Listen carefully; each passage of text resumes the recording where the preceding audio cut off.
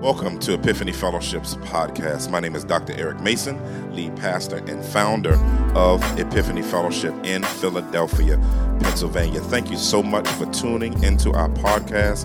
Our desire is to see people everywhere show off the glory of Christ in every area of life. God bless you as you listen, and consider subscribing so that you can tune in every week to check out new messages. God bless you and take care. Be seated if you can. We are going to have, amen,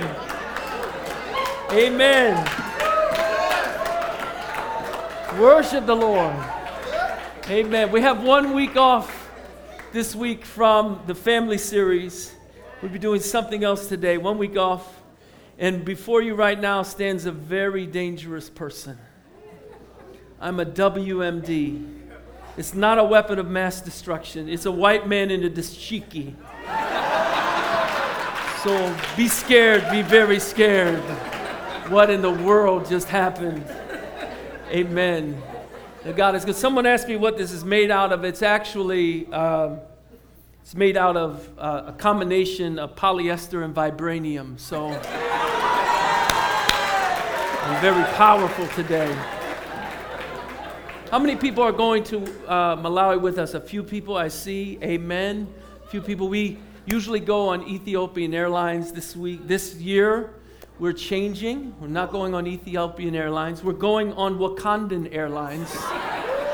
I saw their vehicles and they look much nicer. They can land us right where we want to go. Amen. Excited to be with you today. Well, let's jump into what I want to talk about today.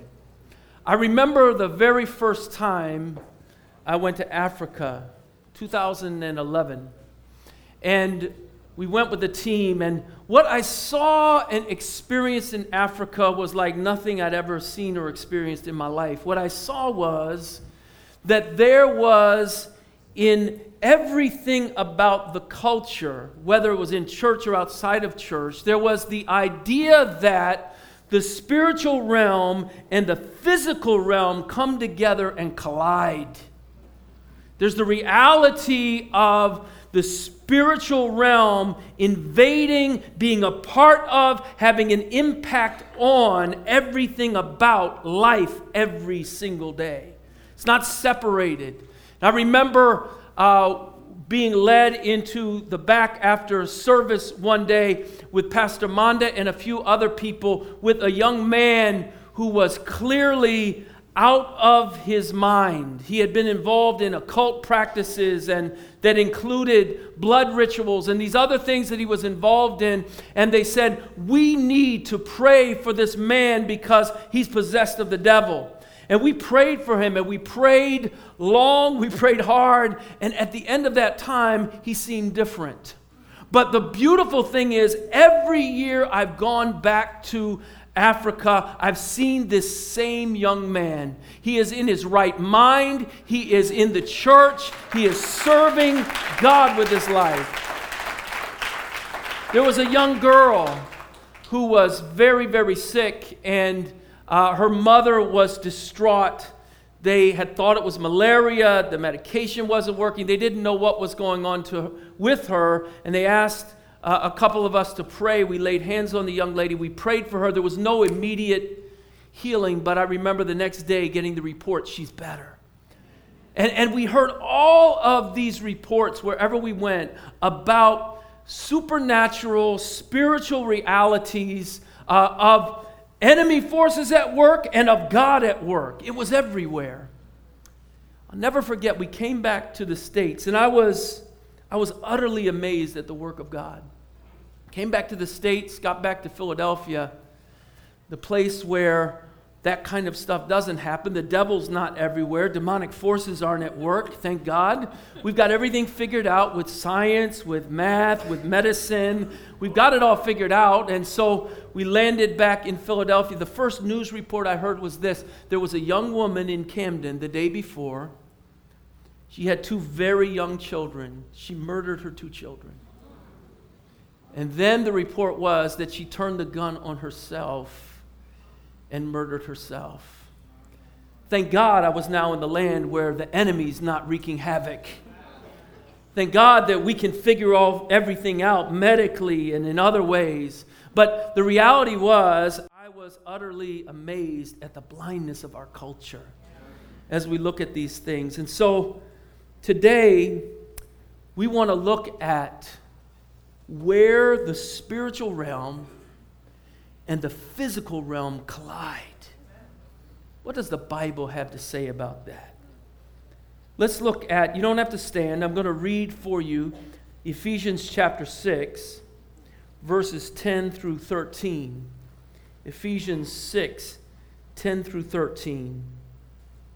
Finally, be strengthened by the Lord and by His vast strength.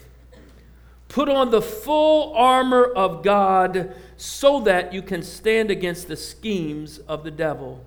For our struggle is not against flesh and blood, but against the rulers, against the authorities, against the cosmic powers of this darkness, against evil spiritual forces in the heavenlies. Verse 13.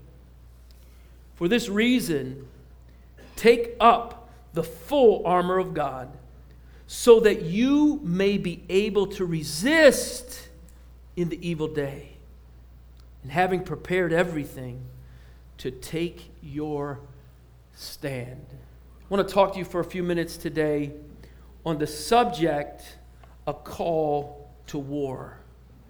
It's a call to war, and the reality is that for most of us from Western culture, not everybody here is, but for those of us who have grown up in Western cultures, we can be very unaware of the spiritual realities all around us. I think sometimes that in our culture, Pentecostals and people who are in the charismatic movement get it much better than we do from a Reformed Christian perspective. They understand this reality more than we do. But the reality is this: unless you understand this reality, that every day that you wake up into a war zone. If you don't understand it, and if you don't know how to engage it, then you stand as a casualty ready to happen.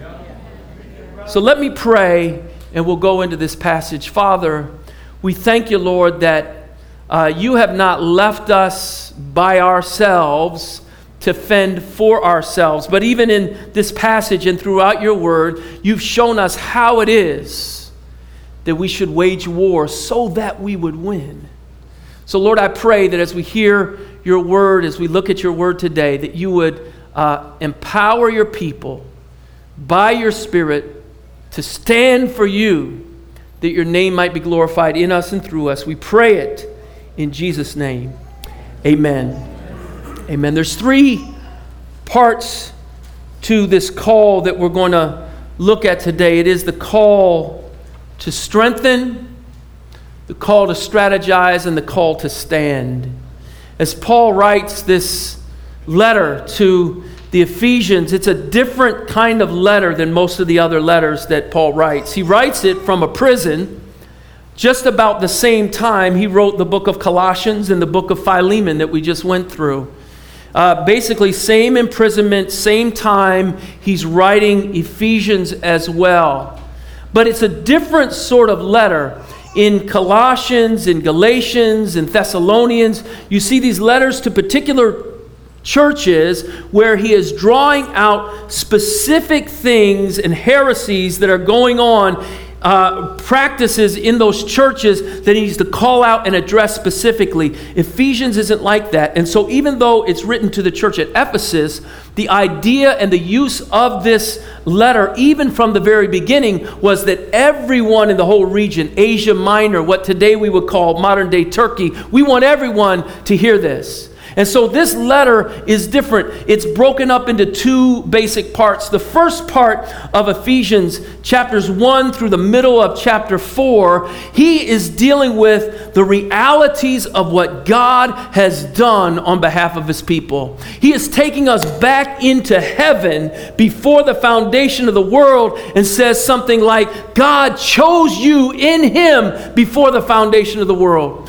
He talks about the mystery of God revealed in time to his people, that God's love is a saving love. He talks about the power of darkness, but then he says in the middle of, I think it's verse 4 of chapter 2, but God, because of his great love for us, sent Jesus Christ.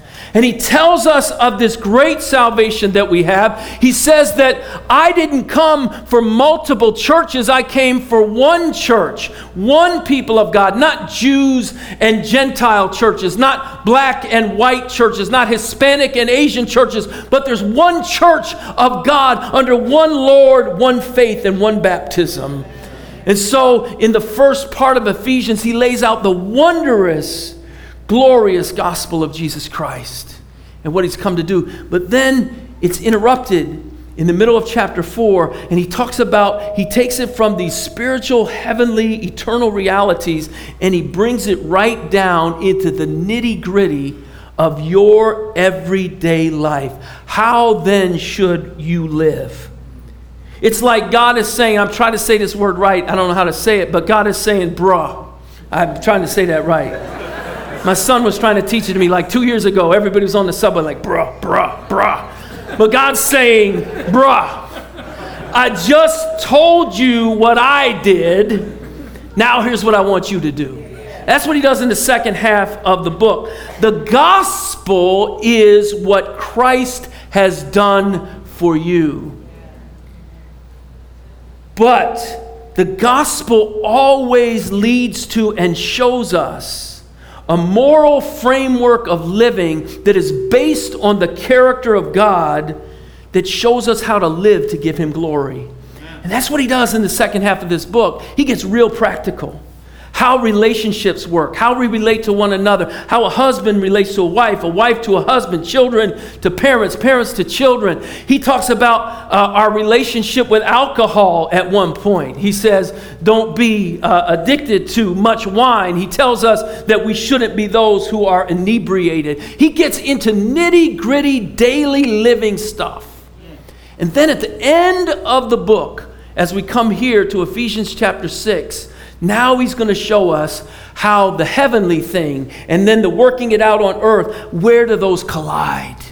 They collide right in the verses that we're looking at today. And he says in the beginning of verse 10, finally. Finally. He's saying, I've told you how you live this thing out, but I'm going to tell you, you don't have the strength to do it. Because the enemy's bigger than you know. The enemy's stronger than you know. The enemy's spiritual, not just physical. Finally, let me show you how to get the power that you're going to need to live this thing out. And so the first point today is this, a call to strengthen. Verse 10, finally, be strengthened by the Lord and by his vast strength. I love that phrase, be strengthened by the Lord. There's a verb here that's used to be strengthened, and it's in the imperative mood, which means the imperative says this is a command from God to you. The command is be strengthened. It's not a suggestion. It's not, you know what, it might be a good idea if y'all get strengthened. No, it's a command. Be strengthened. The second part about this, in Greek, it's what's called a present tense. A present tense is different than our present tense because in Greek, a present tense means it's something that is to be done over and over and over again, not just once. So he's saying, be strengthened. I command you to be strengthened, but it's not enough to say, well, I got saved. I got saved in 1980. I got strengthened then. 1980 isn't helping me in 2018, y'all. 2017 isn't helping me in 2018. January 2018 isn't helping me on February 18th. February 17th, my birthday, isn't helping me either. I need his strength today. So be strengthened as a command. Be strengthened over and over and over again. But now here's the curveball. This is the crazy part. It's in what is called the passive mood. So it's passive. In other words, God is saying, you can't do this yourself. This needs to be done to you. Now, if I tell you, you have to do something and you have to do it over and over again, but you can't do it, you would look at me like I'm crazy. And you should, but I'm not God. When God tells you to do it, you got to do it. So what is he saying? He's saying you can't do it. It's passive. What he's saying is this: put yourself in the position in order that God might strengthen you over and over again. Make sure you're in the right place. Make sure you're in the right position. If you're not, you're about to get knocked out in this thing. Be strengthened, he says, by the Lord and by his vast strength. Listen, the biggest problem that we have in the Western church is that we think we have what it takes to get the job done. But you don't. If I woke up tomorrow morning and said, you know what? I want a piece of Mike Tyson. Something about him, he just gets on my last nerve. And I call him up, I'm like, yo, Mike. He's like, what's up, Larry? I said, man, I need to fight you, man. I'm a little mad. Let's get a ring, let's get some gloves, let's do this thing. Now, I hope y'all would be praying for me. Some of y'all would be like, okay, Pastor Larry, go ahead, do your thing. I'm getting in a ring with Mike. And listen, I can get in a ring with Mike. I can put on boxing shorts. I can put on gloves. But I'm probably not coming out of the ring looking the way I looked when I went into the ring. Y'all know Mike is stronger than me. Mike is faster than me, even at his age, which is still much younger than my age. And Mike has some skills. Now, here's the thing. I have a better chance against Mike than you have against this spiritual enemy that the Bible talks about. Because Mike and I are still dealing with the same realities. It's physical against physical. Mike might have an off day. I mean, he might. He might not know about some of my skills. Hey, man, look at these guns, y'all. Come on, Mike. What you gonna do about this, Mike? I'm gonna lose to Mike. I'm deluding myself now. And you're going to lose every time you enter into this war where you are not filled with the strength that comes from Jesus. You need to be filled with the strength that comes from him. There's three ways that I'm thinking about that you can know if you're fighting in your own strength. They're these. Number one, you're fighting in your own strength when your prayer life is anemic. Your prayer life is anemic. Your prayer life looks more like going through the drive-thru at Dunkin' Donuts than it does like the contemplative life of Jesus that we see in the Gospel of Luke. You're just running through it. Got to do it. Check it off. Number two, you don't have time for Bible study. You might read it a little bit sometimes. You might even read it every day. I read it. Boom, check, done, good to go. You don't know what it means.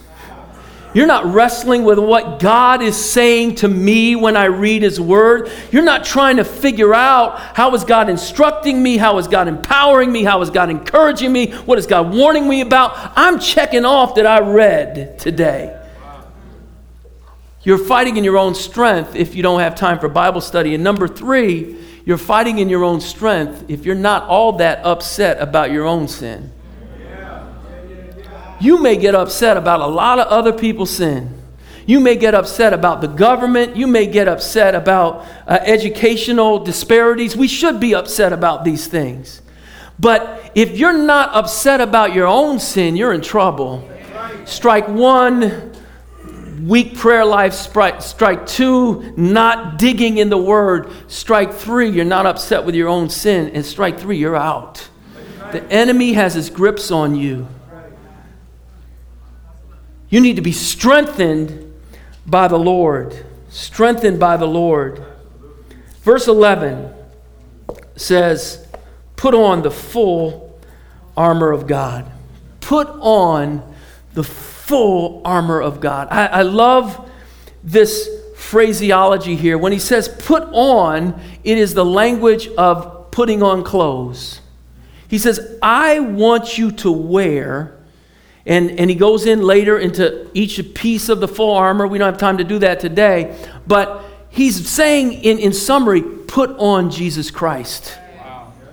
I want you to put on Christ. Now, people that know me know I know nothing about fashion, so I might mess up some names right here, but he's not saying put on Prada. He's not saying put on Moschino. He's not saying put on Gucci. I wanted to call it Gucky, but it's Gucci. He's not saying put on Supreme or Fashion Nova or Louis Vuitton. That ain't gonna win you this fight. He's saying put on Jesus. Let yourself be clothed in Jesus. That is the garment. That is the one who strengthens you for this battle. You're called to be strengthened, but not only that, you're called to strategize. If you look in verse 11, some more, he says, put on the full armor of God so that you can stand against the schemes of the devil. To strategize is, number one, to know your enemy, and then to know your enemy's vulnerabilities. You've got to strategize. He says, so that you can stand against the schemes of the devil. Some of you know there was a football game a couple weeks ago, right? The Eagles played. They won, by the way. And in that game, but one of the players came out later and said that teams always do what they call a walkthrough the day before the game, right? And in the walkthrough, what they do is practice the plays that they're going to run in the game. And so everybody lines up and they walk through it so everybody knows exactly what their assignment is. But the Eagles knew about the reputation of that other team, which will not be named. The reputation for taping other teams' walkthroughs, for looking at other teams' practices, for using that against them in the game. So what the player said was, when we did our walkthrough, we didn't walk through any of the plays that we were actually going to do in the game.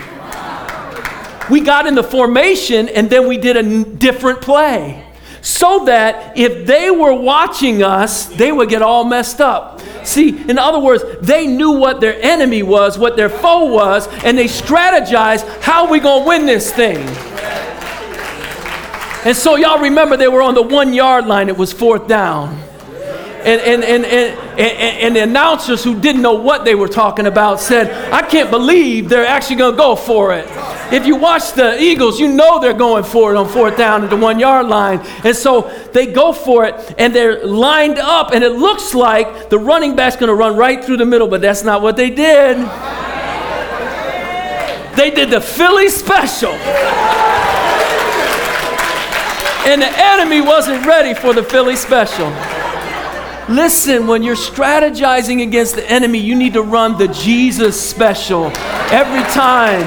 Because if it's you, if it's your plan, if it's your way, you're gonna get hurt like me and Mike. It's not gonna be pretty. But you need to strategize in such a way that you're overcoming this enemy. He says, stand against the schemes of the devil. The devil is your foe. He's older than you. He's smarter than you. He can go from one place to another real quick, and he's got a big team. It's all over the place. They're called demons. He's got a big team. You're not going to overcome him yourself. And the devil, that the word there that's used in the Greek is for devil or diablo, and it means the tempter. He works in these ways. He tempts, he accuses, and he condemns. And so he's got like a threefold destroying strategy for your life and for mine. But he says you need to be aware of his schemes. The word schemes there is a Greek word where we get our word method from.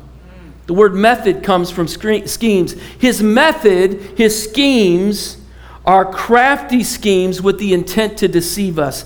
That's how he works. By deceiving us to believe things about God, about the world, about others, and about ourselves that are not true. That is how the enemy works. And so his scheming leaves us defeated, it leaves us discouraged, and it leaves us often discontent. if you're struggling with an addiction or a compulsion that you just can't get over, you can't break through, that's a scheme of the enemy. If you have dealt with trauma in your life, but really the trauma is dealing with you because you've never worked through it at all, and it leaves you over and over again in a place of discouragement, that's a scheme of the enemy. And if you're at a place now, I'm glad no one at Epiphany does this, but if you're comparing yourself to other people, I'm glad nobody here does that. Or if you're looking at, well, I'm this age and by this time I thought I would, ... And that leaves you discontent with your life, that's a scheme of the enemy. It's all schemes. There's other schemes too that don't sound as bad. If you're arrogant and proud and think you got this, that's a scheme of the enemy too. They're all schemes. But what are the devil's specific schemes in your life? You need to answer that question. I can't answer it for you. But Paul goes on to talk about the enemy that we face. And in verse 12, he tells us who the enemy is, and he tells us who the enemy is not. So look with me at verse 12. He starts by saying, our struggle is not against flesh and blood. Stop. This is who the enemy is not. Now, if anyone had good reason to say, I know who my enemy is, Paul is in jail. He's in jail because of his countrymen, the Jews, who hated his preaching about Christ. They were his blood brothers, but they hated him. They hated the preaching of Christ, and so they conspired against him to get him put in jail. And now he's also dealing with the Roman Empire, the Roman authority, which is conspiring against marginalized people group, Christians, who don't have any standing in their political spectrum, and they can do whatever they want to them. Paul had good reason to be mad at people, Jewish people, Roman people, judges, and those who apprehended him, and all those who mistreated him in his imprisonment. There were plenty of people to blame it on. But he said that struggle is not against flesh and blood. It's not about people. Look, some of you are married, and if you've been married for over 37 seconds, you're going to know what I'm talking about right now. There have been times in my marriage to this incredible, godly young lady over here, Miss Harriet, where we have had intensive discussions on things that we were not in total oneness about. You might call it an argument. I'm not going to call it that. But where we totally disagreed on something. And there have been times when my wife would look at me, and this hasn't happened in a while, thank God, but where she would look at me and said, I am not your enemy. Why would she say that? Because she knew by my childish and immature attitude that I was looking at her as my enemy because she wouldn't say yes to what I wanted her to say yes to right now, and I was getting some opposition. Therefore, you're my enemy. The enemy is not flesh and blood. It's not your brother, it's not your sister, it's not your spouse, it's not your friend, it's not your co-worker, it's not your boss. Some of us have friends, some of us have enemies, and a lot of us have frenemies. It's not them. He says, not that. It's not that. What is it then? He gives us 4 different pictures of what this enemy looks like here in verse 12. First of all, he says, it's not flesh and blood, but what is it? It's against rulers. The Greek word there is archos, rulers, supernatural power having some particular role in controlling the destiny and activity of human beings. The word there, archos, comes from a word that means beginning. And so the idea of this word is it has to do with supernatural authority that initiates activities to destroy human flourishing and the glory of God. This is the ruler he's talking about. Secondly, he says it's not against, it is against authorities. The word for authorities there is exousios, the Greek word.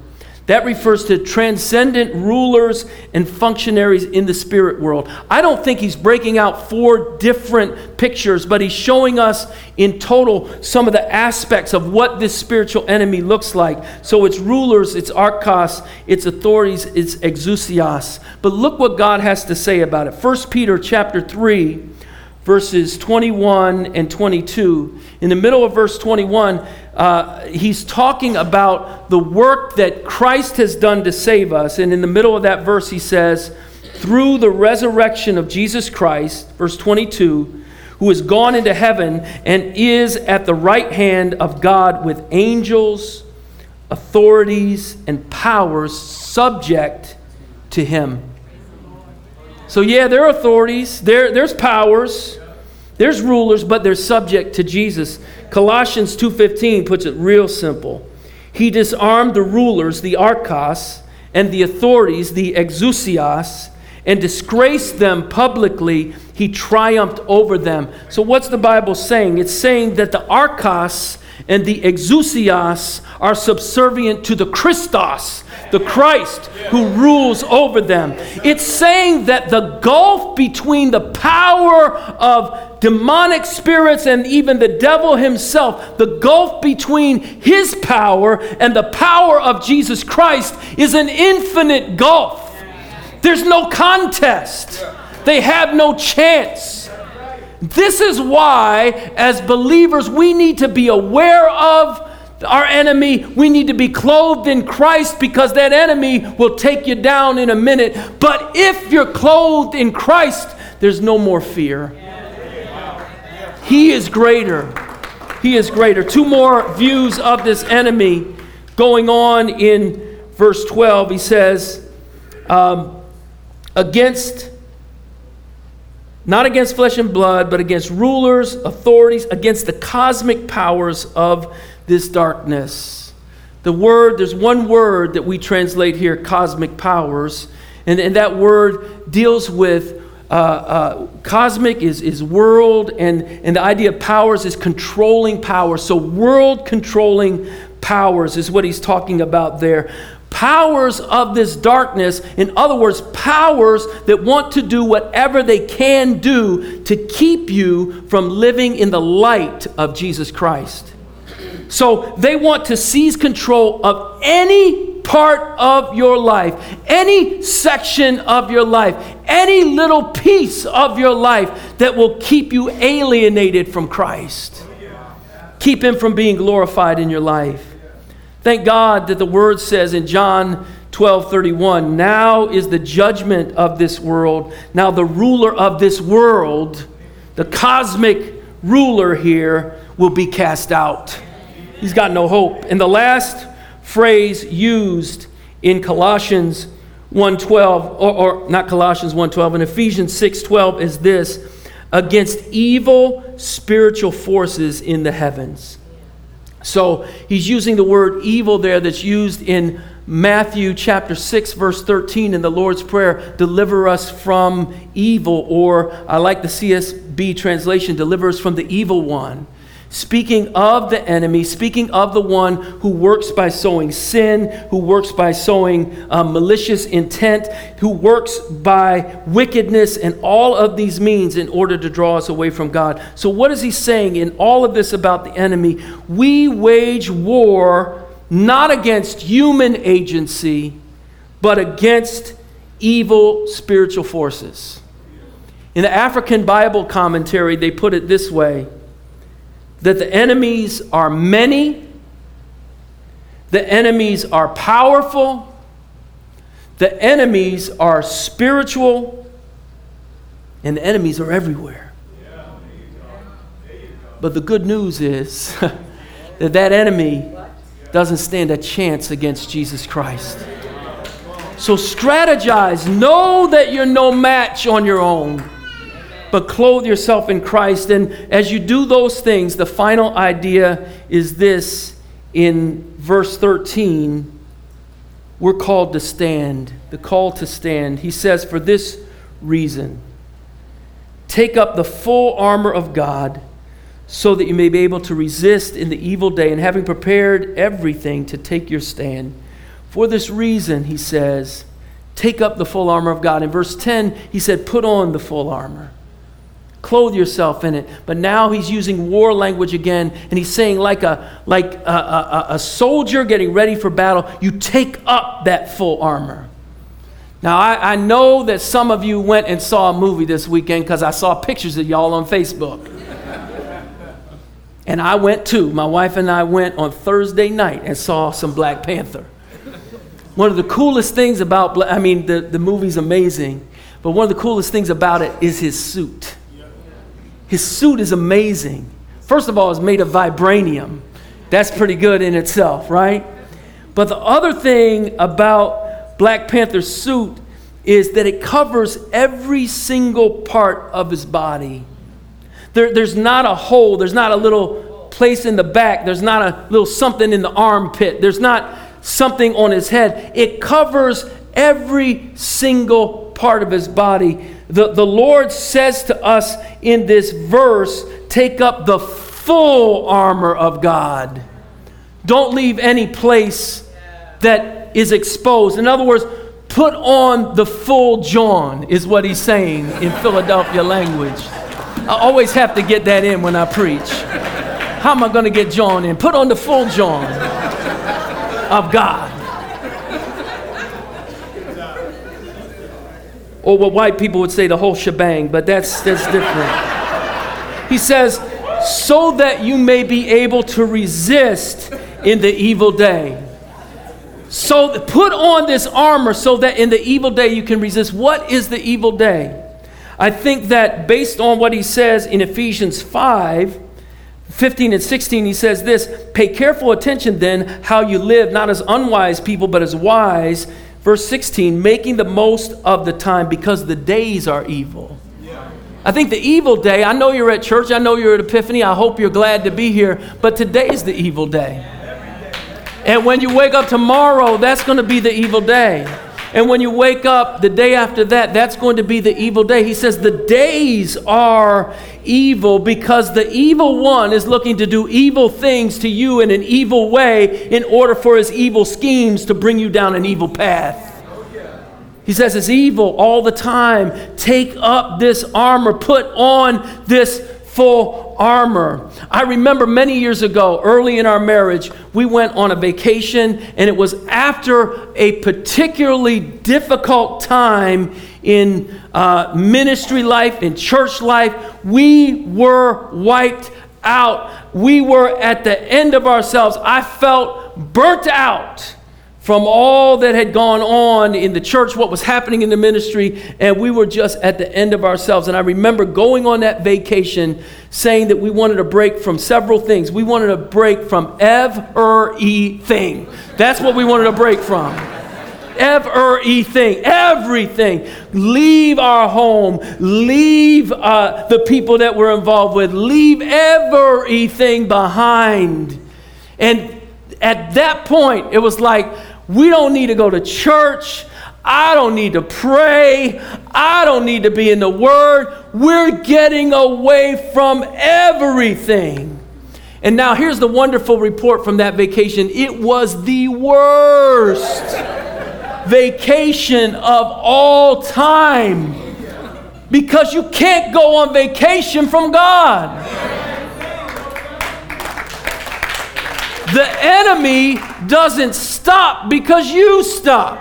The enemy doesn't say, I'm tired, I'm going to give him a break today. I'm going to let her slide for a week or so. He's looking for just the right time when you are tired, when you are putting down the word, when you're not in prayer, and then he comes in that day, that evil day, and you're no match for him. We're called to stand. At the end of this verse, he says, and having prepared everything, stand. To stand. How do we stand? Listen, the language there of standing, again, it's warfare language. You stand your ground. The enemy comes against you, and all he wants to do is to get you to cede a little bit of ground to him.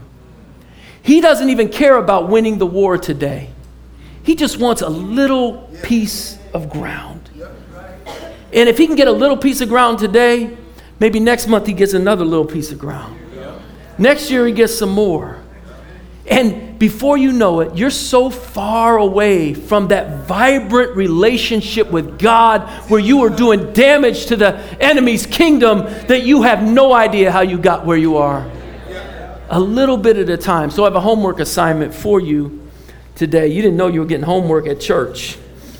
But here's the homework assignment. Number 1, write down 1 or 2 major areas in your life where you know that the enemy's working along with your own flesh to draw you away from God. These are big areas, major themes. Number 2, write down a seemingly very small area. I want it to be the small. You need to take some time and pray about this and think through this. What's the smallest area you can think of that relates to that big area where you sometimes fail to make a stand? When you fail to make that stand, that compromise gives ground to the enemy. So how can I make this clear? I figured out the best way to make it clear is give you a concrete example, but I didn't want anyone here to feel like I'm talking about them, so I had to think of a sin area that I know doesn't affect anybody at Epiphany. So I thought of this area because this isn't an issue here. So the area is lust. No one at Epiphany struggles with that. I'm so glad to know that.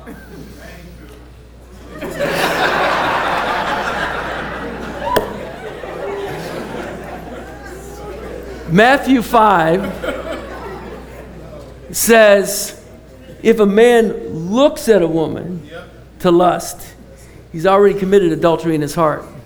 Now the girls are saying, that's right, that's what it says. I think it works the other way around, ladies. If a woman looks at a man to lust, she's already committed adultery. What it's saying is that there is a beginning to this sin thing that we got to get a hold of the beginning of it. So what I want you to do in number 2 there is look at what is that beginning area, that little area where you just stick your toe. Or actually you move back just a little bit and say, you know what, I can let my thought life wander for just a little bit. I know I have no business watching this program. Other people say, this is great. But I know for me, I have no business watching it because of what it does to my heart. It's about me and my sin. I know this is something that easily overtakes me. So even though it's not cool and I have to say I'm weak here, I need to step back from that. It could be relationships that are just a little bit flirtatious. It could be a touch that, look, I learned this a long time ago. Every hug in church is not a holy hug. It's not all holy hugs. It could be all kinds of things. What is that little area? And here's the thing. That little area is your gateway drug. It's your little compromise that gives you an inability to stand against what the enemy's doing. Let me finish up with this. Jesus died on a cross to pay the debt of your sin. We sang about that a little while ago. And that's good news. But that's not all he died for. He didn't just die so that you won't have to face the penalty of your sin anymore. He died so that you would have power over sin. Amen. Romans 6, he says, sin is no longer master of you. He died so that you will be able to not only wage war, but win war against this spiritual enemy. He died to give you victory in Christ over all the enemy's devices. Samuel Kunhiop, a Nigerian theologian, puts it in these words. The Christian does not live as if there are no evil spirits and witches, but lives with the full conviction that the devil and his forces have been conquered. The joy of being a Christian is that our God is sovereign over all evil forces. The clear teaching of the Scriptures is that the Christian has victory in Christ over witchcraft in all its forms. Apart from Christ, you have no shot. None. But clothed with Christ, you have nothing to fear. Let me close with this from Psalm 121. The psalmist says these words, starting in verse 5. The Lord is your keeper. The Lord is the shade at your right hand. The sun will not strike you by day, nor the moon by night. The Lord will keep you from all evil. He will keep your life. The Lord will keep your going out and your coming in from this time and forevermore. Christ is Lord. We're in a battle. I urge you, strengthen yourselves in the Lord. Strategize to know your enemy and stand your ground for Jesus. He is well able. Let's pray. Father God, we thank you today that when Christ gave up his last breath on that cross and said, Tetelestai, it is finished. He did not say that as a whimpering cry of a defeated Messiah, but as a victorious and eternal King who knew that the power of the enemy was now vanquished. And hell, death, and the grave could not hold him down. God, we are thankful that clothed in Christ, we will be victorious. Lord, have your way among your people. I pray for each one of us that we will be more aware of the reality of spiritual warfare than we have been. That we won't be caught napping. That we won't have holes in our spiritual armor. But Lord, that we would be fully covered and clothed in Christ. Have your way. Strengthen your people that we might give glory to your name. We pray it in Jesus' name. Amen. Amen. Our men can come forward at this time. We're going to receive. Thank you for tuning in to today's message. I hope that it was a blessing to you and it was aiding in your life to help you to show off the glory of Christ in every area of life. If this message has been a blessing to you, we want you to consider partnering with us in ministry so that we can maximize what God has called us to do locally, nationally, and internationally. You can go to epiphanyfellowship.org, go under give, and consider donating. Thank you. Take care. See you next week.